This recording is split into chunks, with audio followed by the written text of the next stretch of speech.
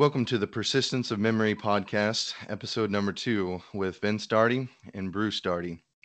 Good morning, Dan. Good morning, Vince. In this episode, we want to define our terms. Our podcast is dedicated to a study and examination of church history and restoration history. And to help define terms, we want to use an article written from the time period of the restoration movement itself. Why don't you tell us a little bit about the article and the writer? All right, the article that we're going to be looking at, it is entitled "The Reformation for Which We Are Pleading. What is it?" It was written by Moses Lard in April of 1863. And let me give just a little bit of a background on Moses Lard as we look at this article this morning. Moses Lard was a complex individual. His biography has laid out a lot of very ironical things that happened in Lard's life.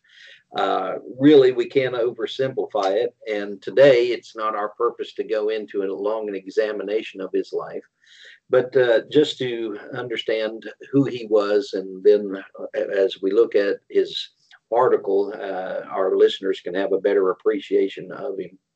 Lard was born in Bedford County, Tennessee in 1818. When he was 11 years old, his family moved to Missouri, but his father soon died of smallpox, and his mother was left with 6 small children and a farm. Unscrupulous neighbors took advantage of her, and she lost the farm, and so she had to divide up her family. And Lard and a brother of his were shipped out to live with other people. So he had a tough upbringing. And as he grew, Lard was like a lot of young people. He was more interested in hunting and fishing than he was in religion. Many of his neighbors believed he was destined for the hangman's noose. But Lard's conditions changed when he read a copy of Walter Scott's The Gospel Restored.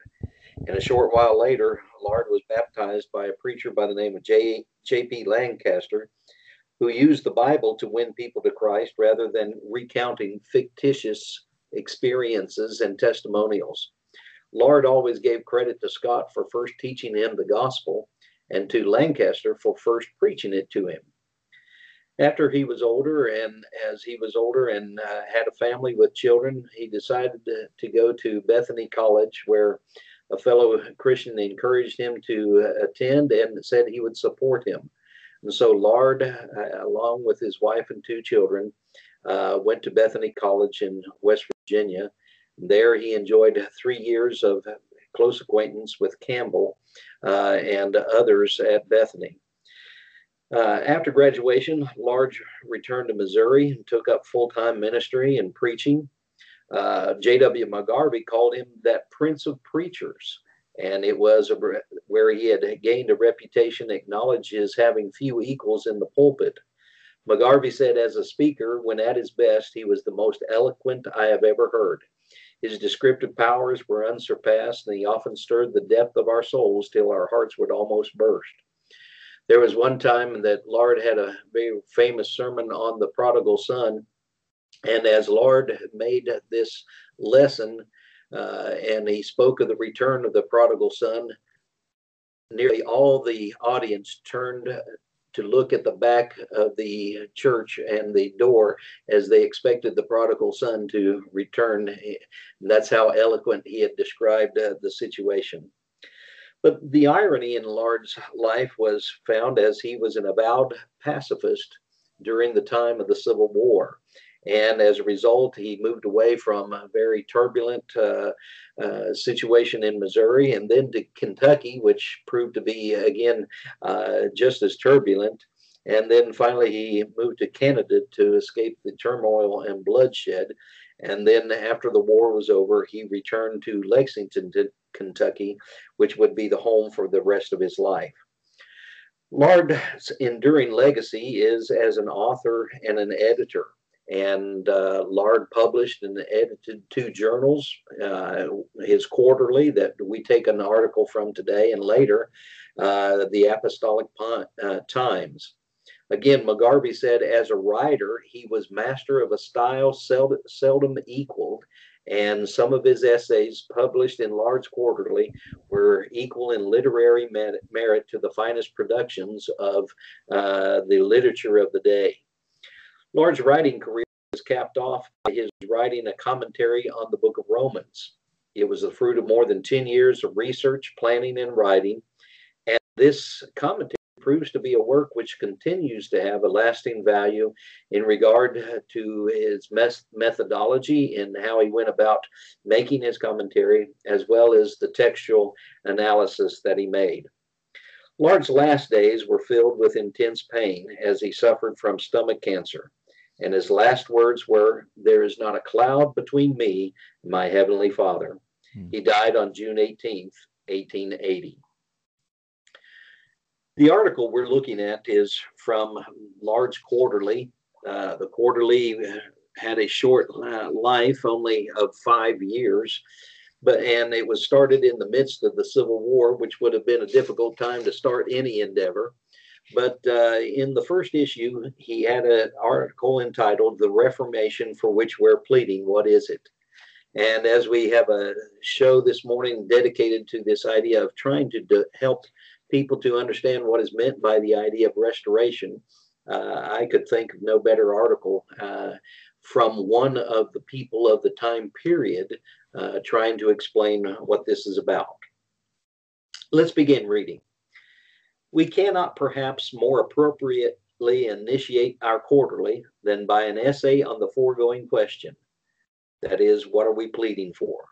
Some statement certainly is demanded of the objects we as a people have heretofore been and are still aiming at. When we think of the difference between Reformation and Restoration, perhaps one of the best illustrations I could use is to talk a little bit about this idea of, there are people who restore cars, and there are also people who modify cars.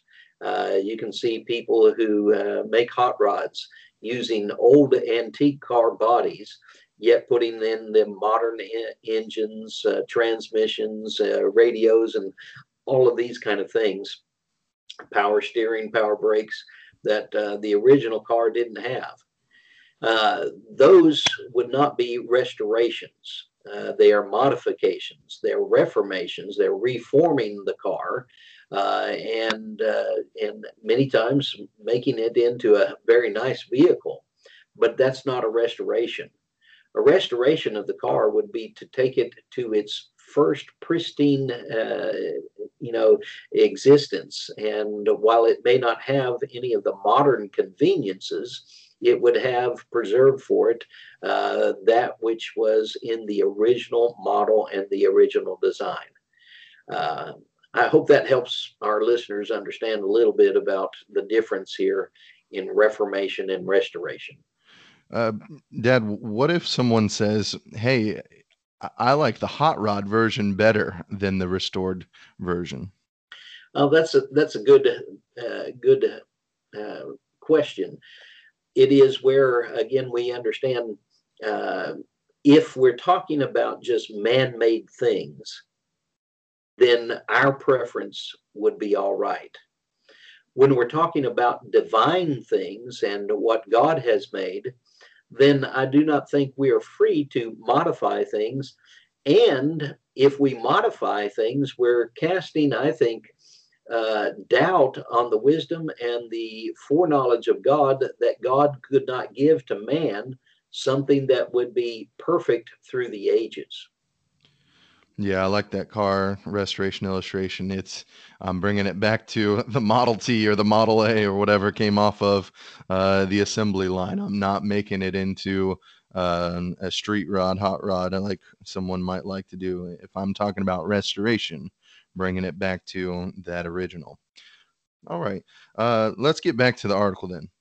All right. As Lard said, there was the necessity of a statement to tell what they were aiming at in this restoration idea. Lard went on to say in his first paragraph, but these objects of what they're aiming at have either not been perceived by large numbers of our contemporaries, or if perceived by them, they have been grossly misconstrued. Yeah, I think a lot of times people can have some ignorance, or even if we start talking about the restoration, there can be misconceptions. If I'm talking about restoring the church back and restoring it back to the beginning, does that mean I have to go back to, first century sandals and camels and all those things? All right, that's another good question. And again, people through the centuries have thought that when somebody speaks of restoring ancient Christianity or primitive Christianity or New Testament Christianity, that we're arguing for a lifestyle of that first century. And again, that's not what the restoration is about. It is about understanding that there will always be the changes that happen from culture and time. But again, those things aren't the essence of what God's New Testament church was about. And when Jesus promised to build his church there in Matthew 16:18, and then it was fulfilled on the day of Pentecost in Acts chapter 2, it was not about creating the first century world for this church and to repeat that over and over again through the centuries and through different cultures, but it is to take what is the essence of that church and then have it in the culture in which we live today. Yeah, that's a hard thing to separate what's cultural, what's essential, and but it's a worthy study, Yes, and we got to do that. yes, and again, this always reminds us that we need to have great humility as we make this kind of a study and this kind of pursuit. Absolutely. All right, let's go on to some other things he talks about. Right. As Lard continued, he said, again, one of the misconceptions was some people thought that they were trying to form a new sect. And because we don't use the word sect very much, I'm going to just use what is our equivalent today, which is the word denomination. Right. He said the object of the Reformation we are endeavoring to effect is not the formation of a new denomination. In fact, Lard said the existence of denominations and hostile parties in Christendom is one of the sorest curses with which it has been afflicted. Far more truthfully, could it be said that a leading object with us was the extinction of all denominations. Yeah, he is calling for the end of the denominations. He's saying, don't get it wrong. We're not one that's come on and we're just going to add to our number. I don't know what, I know there are people who keep statistics about how many different denominations have been through the centuries and still present today. It's in the hundreds and hundreds of thousands. And he says, we're not, that's not our aim to have another denomination. All right.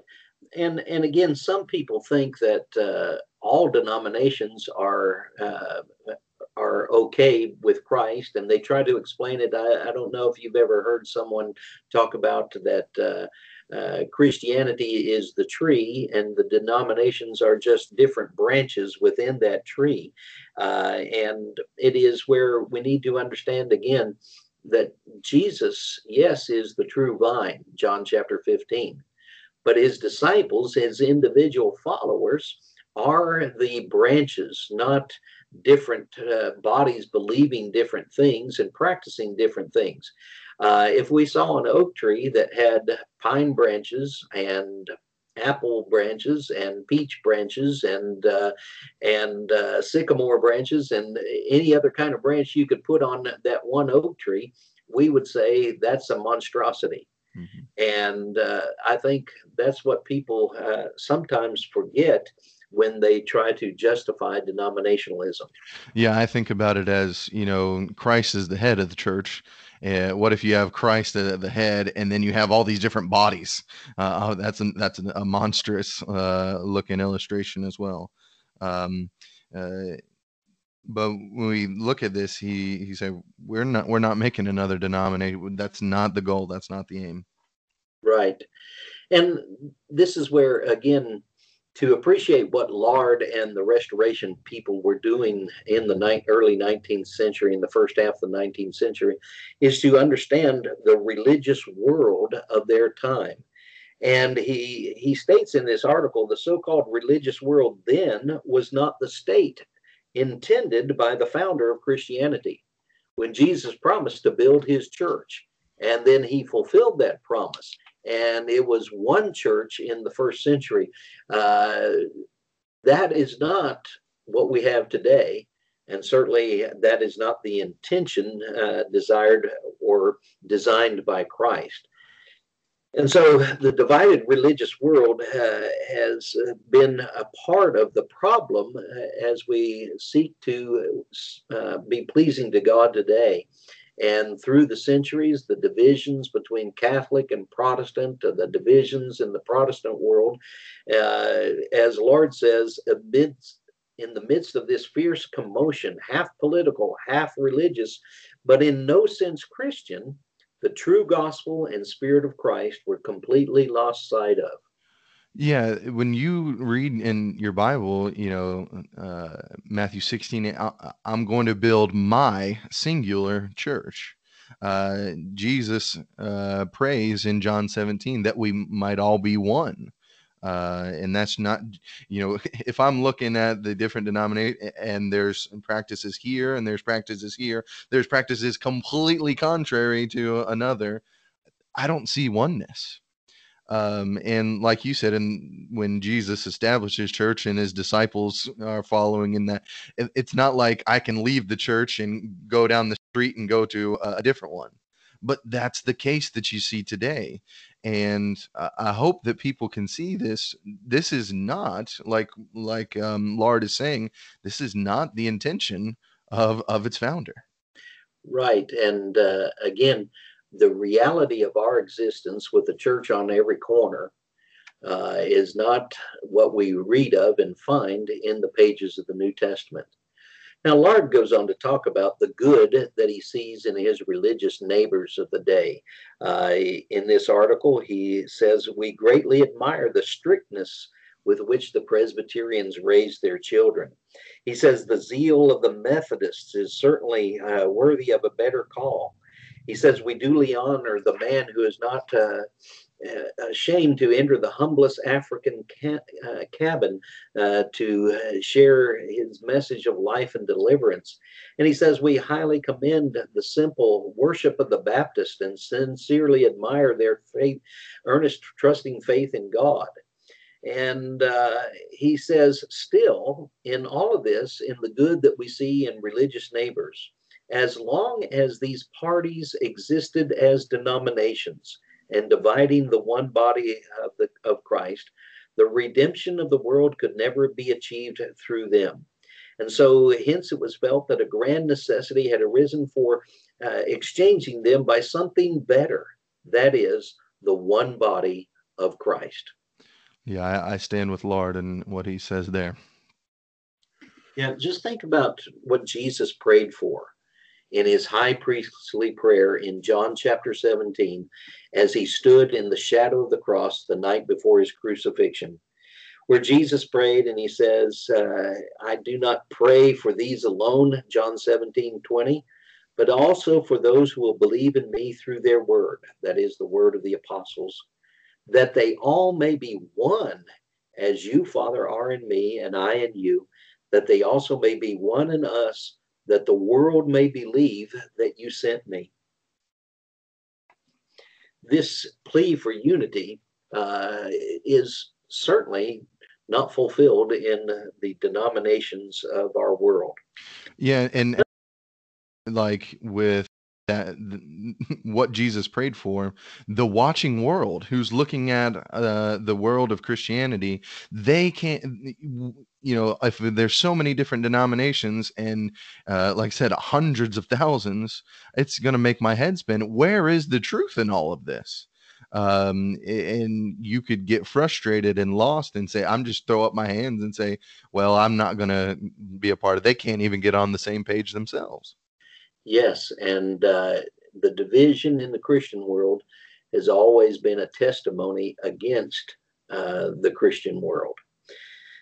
And so Lard said we needed a change in this. Lard went on also to talk about some other obstacles that got in the way of this oneness that Jesus was pleading for. And he said part of this was due to the mindset of the clergymen of the day. He said that these clergy talked of a special call to the ministry with as much faith as if it had been a commendable thing to lie. They boldly affirmed their rank and qualifications to be of God and pronounced their neighbors heretics who descended from them with as little scruple as if they were unfallen angels. These assumptions gave them great power over the common people. Such was their influence over the masses that the right of private judgment was virtually abandoned. The interpretation of the Holy Scriptures they claimed as their inalienable right, and hence the common people left them unread and consulted the clergy to learn their duty, much as they did their physician in questions of gout.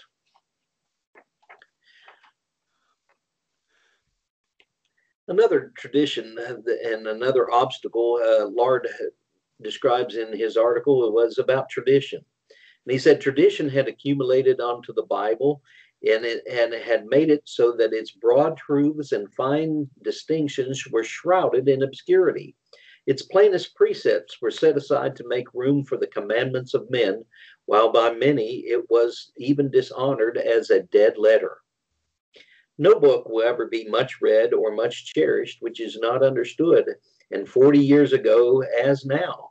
He who took his faith from the Bible was treated as a heretic, while he who collated his creed from other sources was held as orthodox. In nothing did the religious world more need a reformation at the time than in the method then current of studying the Holy Scriptures. Yeah, coming back to, the restoration or hot rod illustration, you could maybe think about it this way. The clergy become these expert mechanics. Only I have the ability to work on your car. And you see that a lot of times today with cars that they don't let you do much work on. But, they become these experts, and you, common people, the laity, so to speak, you don't have any need to open your Bible to study for yourself, to see whether these things were true or not. Just leave that up to me. And again, that's where that puts a lot of trust in a guide who might be guiding you in the right way, but who might also be leading you in the wrong way. And if you are not taking the pains and the efforts to examine these things, then you might be misled. You remember what Jesus called the people of his day, that they were blind people following blind guides. Both Well, falling in a ditch. just because you're following a guide, if he's blind too, you're going to both end up in the ditch. And ultimately, the danger then is each individual person stands before judgment and is judged based on themselves. It's not based on, well, he told me. We can't be putting it off on anyone else. But in a certain sense, we need to make sure we really understand that I'm accountable for my soul. And that's a huge danger when you look at the ignorance a lot of times of common people, and then that issue of clergy thinking they're on some level like like an angel. Um, how do I think we still see some of these issues today? How do we fight back? How do we overcome these issues of the kind of that clergy laity system? Well, first of all, I think we've got to help people to understand that God gave the Bible for all men to be able to read and again to be led be and the illumination that we need, as David said long ago in Psalm 119, thy word is a lamp to my feet and a light unto my path. That's one of the verses we've taught Ellis already. Psalm 119, verse 105. He knows it. All right. And that's got to be the attitude that people approach the scriptures with. And again, I think one of the greatest problems, and maybe we can talk about this in a future episode on our program here. One of the greatest problems that continues to this day is this clergy laity division, thinking that only the experts are those capable of handling the scriptures. Going back to Lard's article, he said, we have a distinct recollection of listening for nearly 20 years to the preaching of the day. And during that entire period, we heard not even one discourse calculated to teach the people how to study the Holy Scriptures. Indeed, where neither preacher nor people know their value, it is not strange that they gave themselves but little trouble to understand them.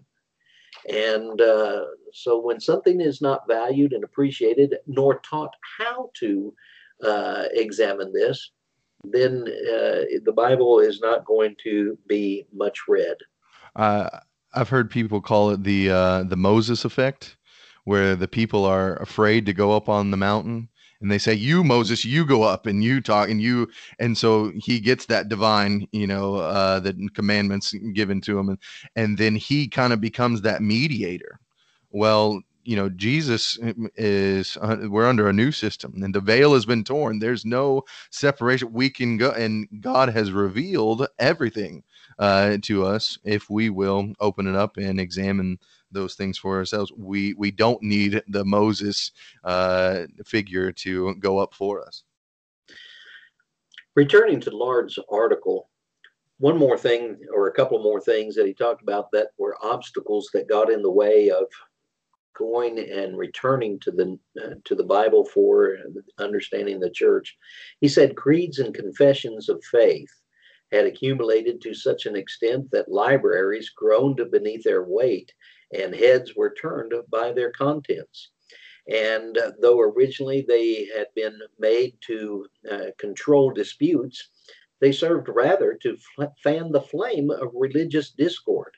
And instead of uniting the friends of Christ in a fraternal affection, they estranged the children of God one from another and reared between them doctrinal and practical barriers insuperable to pious and conscientious defense. Whatever defense can be made for creeds, and to an enlightened reason, Lard said there is none. He said they are an impeachment of the Word of God as a sufficient rule of faith and practice. They are a virtual declaration, either that Christ would not provide such a rule for his people, or that he has not done it. And so it was an indictment of the Bible as being inadequate. Well, I'm so thankful we have passages like in Second Peter chapter 1, where His divine power has given us all things for life that pertain to life and godliness. He's not held any of it back. We have a complete system that God has revealed to us in His Word. And so, because of that completeness, creeds and confessions of faith are unnecessary, and as we can see, even detrimental. One last thing before Lard goes into his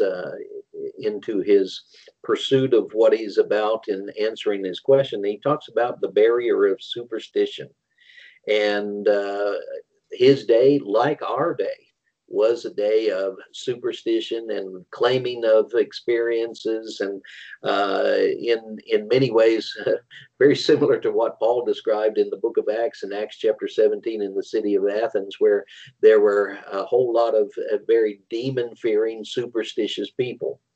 He said that the people had become persuaded that religion was a thing to be got and a thing to be lost, like a dinner or a sock, a thing inexplicable before the getting and a thing inexplicable after. I had an old time preacher in West Virginia one time talk about people's religion of a certain nature, and he said, "If looked for, it cannot be found. If found, it cannot be known that it is found, and if lost, you never had it to begin with. That's pretty accurate description here of what Lard is talking about. Do you still see some of that kind of superstition and mysticism prevalent in the Christian religious world today? Well, I think it's creeping in more and more. Our secular world has become more and more looking for alternative sources because we've turned away from the Bible. But, things rush in to fill a gap. And The ignorance, I think, helps when I'm not reading, I'm not looking for what these people did in the first century. Then I start to add in things from popular culture or my own fancies. And I think even people play on the ignorance, and it creates that superstition and mysticism. Religion is a thing to be got, kind yeah, of thing. and I think that like we see it in the secular world growing, I think that is happening still in what we call the Christian world as well, because of how worldly Christianity has become today. Those kind of things, I think, will continue to be something that we've got to be seeking to overcome. Well, getting Well, back to let me ask one more question.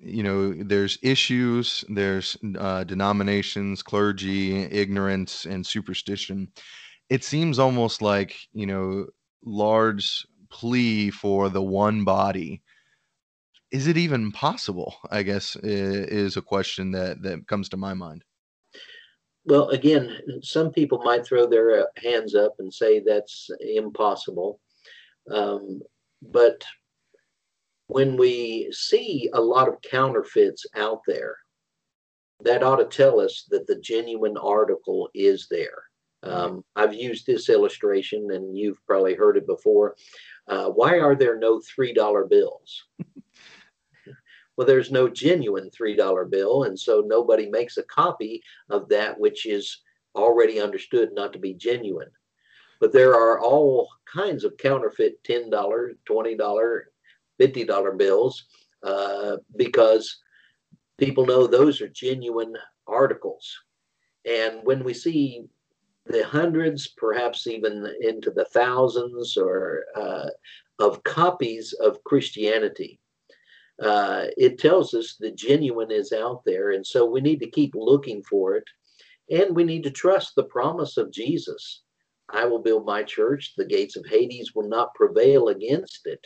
And to understand as well that in the prophecy that Daniel gave in Daniel 2:44, the God of heaven in those days of those kings was going to set up a kingdom which would never be destroyed.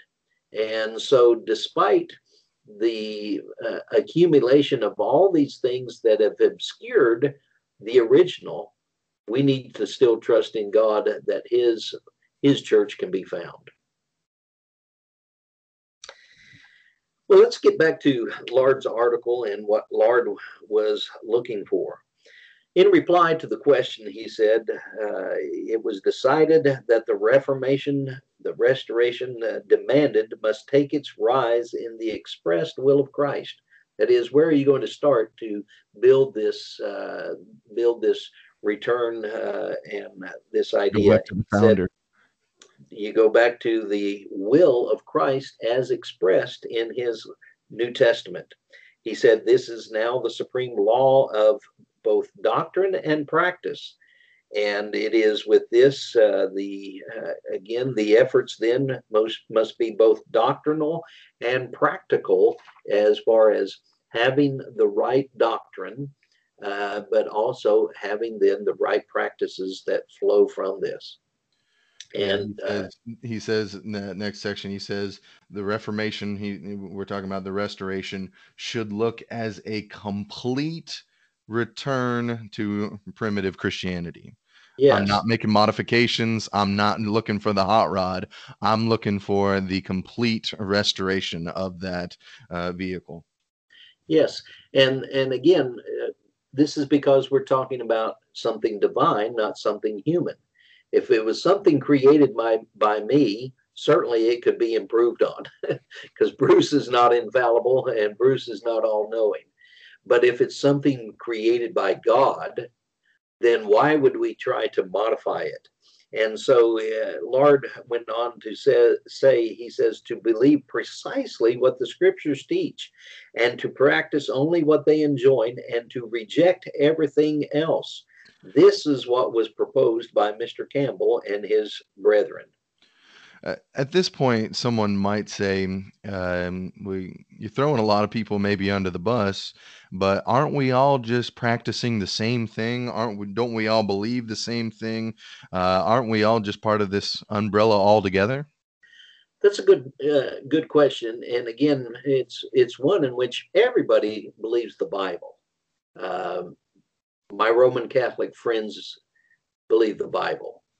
My neighbors who go to various Protestant churches believe the Bible. Everybody claims the Bible. But the important thing is that while we claim the Bible and claim our religion is derived from the Bible, the assumption that a lot of people go on is that the things I'm doing are found in the Bible. And many times that assumption is wrong. And this is what the Restoration movement has demonstrated. We've assumed things like the clergy laity division. We've assumed things like infant baptism and original sin. And we've assumed other kind of things that they're all in the scriptures. Well, if they're really there, then why do we have all these different practices and different beliefs? And that's where, again, we've got to be examining, you know, think of First Thessalonians 17 and the description there in verses 10 and 11 of the noble Bereans. They examined the scriptures whether these things were so. Yeah. They weren't just going to accept the preacher's word or the rabbi's word or the priest's word or the pastor's word. They were looking at the scriptures to see the truth of these things. And Paul's words were check outable. He had, there's something I can go back and reference to. Yeah. Imagine, you have a system of laws and everyone's operating on different systems of laws. You can't keep anything straight, and nobody knows what's right or wrong, and all it does is cause division and confusion. All right. And so Lard then took great pains to talk about the theory and the practice of what we see regarding the identification of the church. And he said in the present essay, we mean by the word theory, that is what the Holy Scriptures teach. They contain a revelation of the mind or the will of God to man. And he said a theory is exact when through its whole extent it corresponds to the divine original. And so you want to have an exact theory. And he said to do any less would be to dishonor God. And he says it's even difficult to see how God would even accept anything less than the correct whole theory as it's presented in Scripture. Yeah, I know you've used this illustration several times. You can't take the Burger King style to religion. Have it your way. If God has specified it, that's how he wants it, and we should honor the way in which God has specified. But it is this idea then that the Bible presents to us the theory or the model of this church. And so he went on to say the Bible then being assumed true, we hold that its contents may be so apprehended that the mind has in the act the highest possible assurance that its knowledge is correct. It is the truth thus known that makes us free and fills the heart with joys so exquisitely pleasurable that renders the life of the enlightened Christian the pure foretaste of the life to come. Jesus says, you shall know the truth, and the truth will make you free. to know the truth and to know you know the truth. That is that joyous type of thing where I know what is going on, I know what is being taught, and I can comprehend it. There's some sad things in the world where people think, well, this is God's word, but I can't even understand it. Um, God's word was meant to be understood. Yes. And that's what Lard speaks of in his article, that God speaks in words that we can comprehend. And so he said, when we've got the theory or the model or the vision of what God had of his intent for the church, he said, then it is a man's theory that determines his practice. And it follows that if his theory be defective, his practice must be so too. And his practice will never rise above his theory. And so he said, we hold the idea to have a strict adherence to this theory that is proposed in the Bible, and then a practice as nearly conformed to it as possible. And he says, in this case, the practice may always lag behind, always approaching its perfect standard, but in this life, never completely attaining it. And so there again is, I think, an acknowledgement of humility to say that we see what we see in the Bible, but we don't always live up to that. But that's what we're striving for. Right. The striving for needs to keep the high standard that God has, not lower the standard for my sin or something like that. Yeah, Jesus says, "Be perfect as your heavenly Father is perfect." All right, and that's a high standard. That's we're to keep it perfectly, but it's a daily, continual walk of slowly perfecting into that perfection that we find in God. Not that it's going to be attained, but it is what that practice deserves. And because practice sometimes lags behind theory, Lard said that he and his fellow Christians were frequently accused of believing in and having only a religion of the head. And he said, we are even accused not only having a religion merely of the head, but also of serious delinquencies in matters of duty. And again, he says, we do not claim to have been faultless in practice. But what he was saying is, our practice is not worse than that of other people. But he was saying our theory is better. Our vision of what the New Testament was and the Church of God's intent was better. And he said it's better that the defect should exist in our practice than in our theory. And if our theory be exact, the practice will always be growing better. It's a good thing to point out, and not taking anything away, but if there's a better thing to have, is it better to have the right theory or the right practice? You want to have both, obviously, but he says I need to make sure I have the better theory, and the practice then can come along.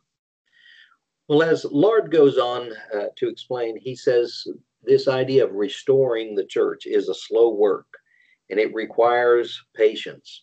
And he says, let no one despair because our practice is not brought up to a perfect standard in a day. He says, we're not here to try to modify the theory, but to conform to it.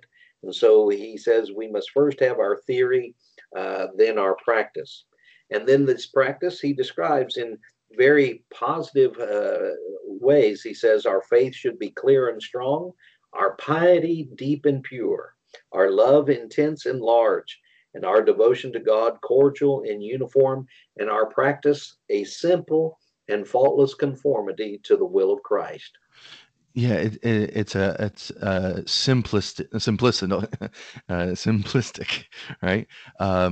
I think a lot of times when you might invite someone to the church, and they come and they don't see maybe instrumental music, they don't see these huge buildings or something like that, and they might be overwhelmed or underwhelmed with just the view in which they see. but we want to just very simply and humbly and piously connect to our God.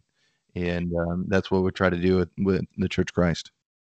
Yeah, it's not because we're going to have an attractive building or a highly ornate formal worship.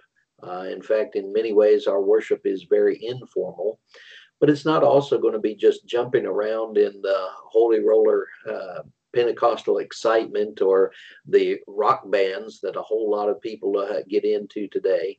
It is in the life of very simple and not to use the word simplistic, but it is simple enough that the average person can understand and can say, as Paul said, even in 1 Corinthians 14, that the unbeliever can come in and see the worship and say, God is here.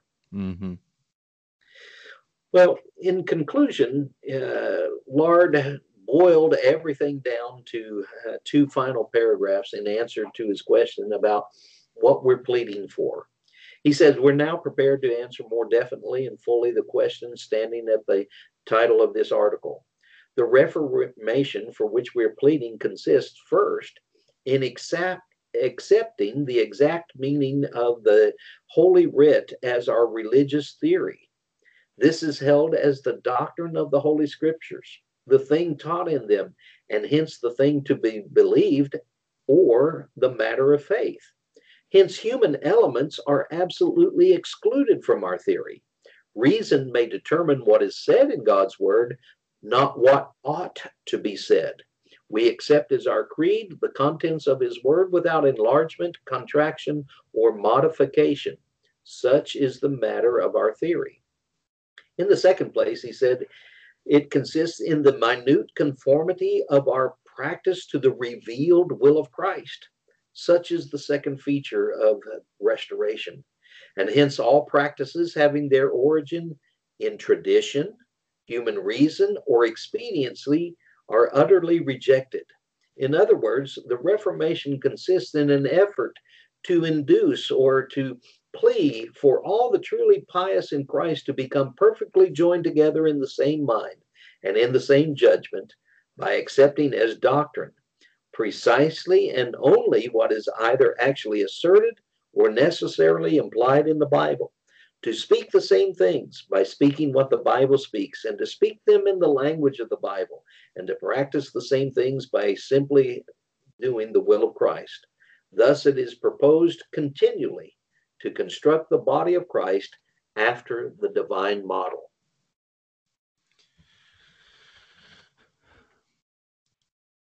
I don't have any way to improve upon, I think, what Moses Lard said here. He gives us the definition of what that restoration movement was all about.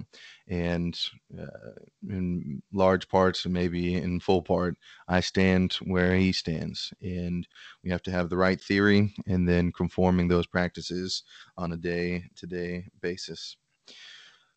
Any other thoughts you had, kind of wrapping up?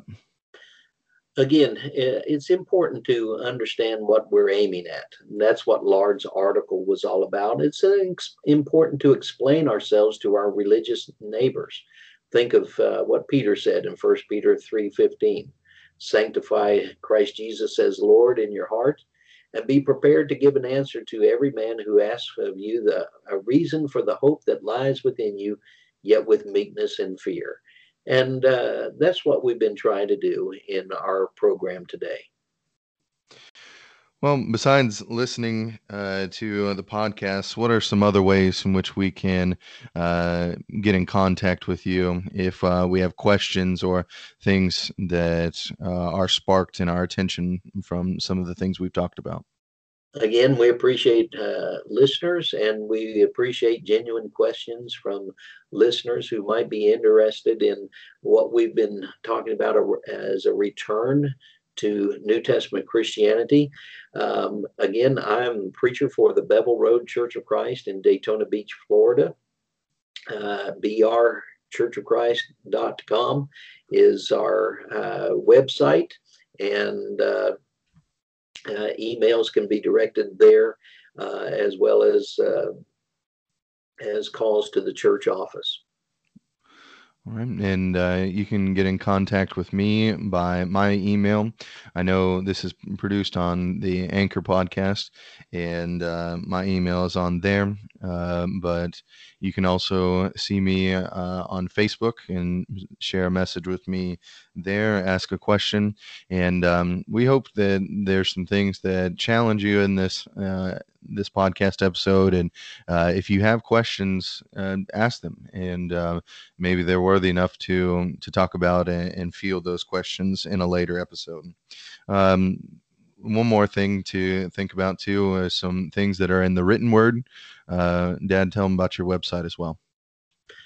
Okay, I have a website called Ohio Valley Restoration Research, where I try to share a lot of the fruit of my research, but also the research of other people on a website that speaks to restoration and the restoration ideas and practices in a specified location, geographical location of the country. But by necessity, it's linked to other studies in restoration history and of course even to church history incidents and things that went before. So all of these things are addressed at that website, Yeah, we Ohio Valley Restoration Research.com. more and more resources, good things. Um, Last thing, and then we'll be through. Where Give me a little sneak peek of next week's episode.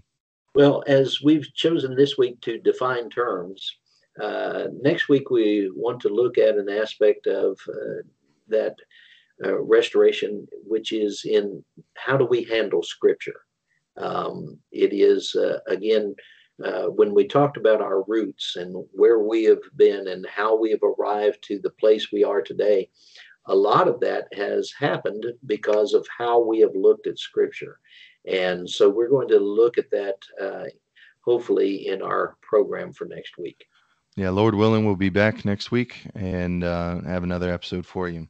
This has been the Persistence of Christian Memory podcast with Bruce Darty and Vince Darty. We thank you for listening. Be thou my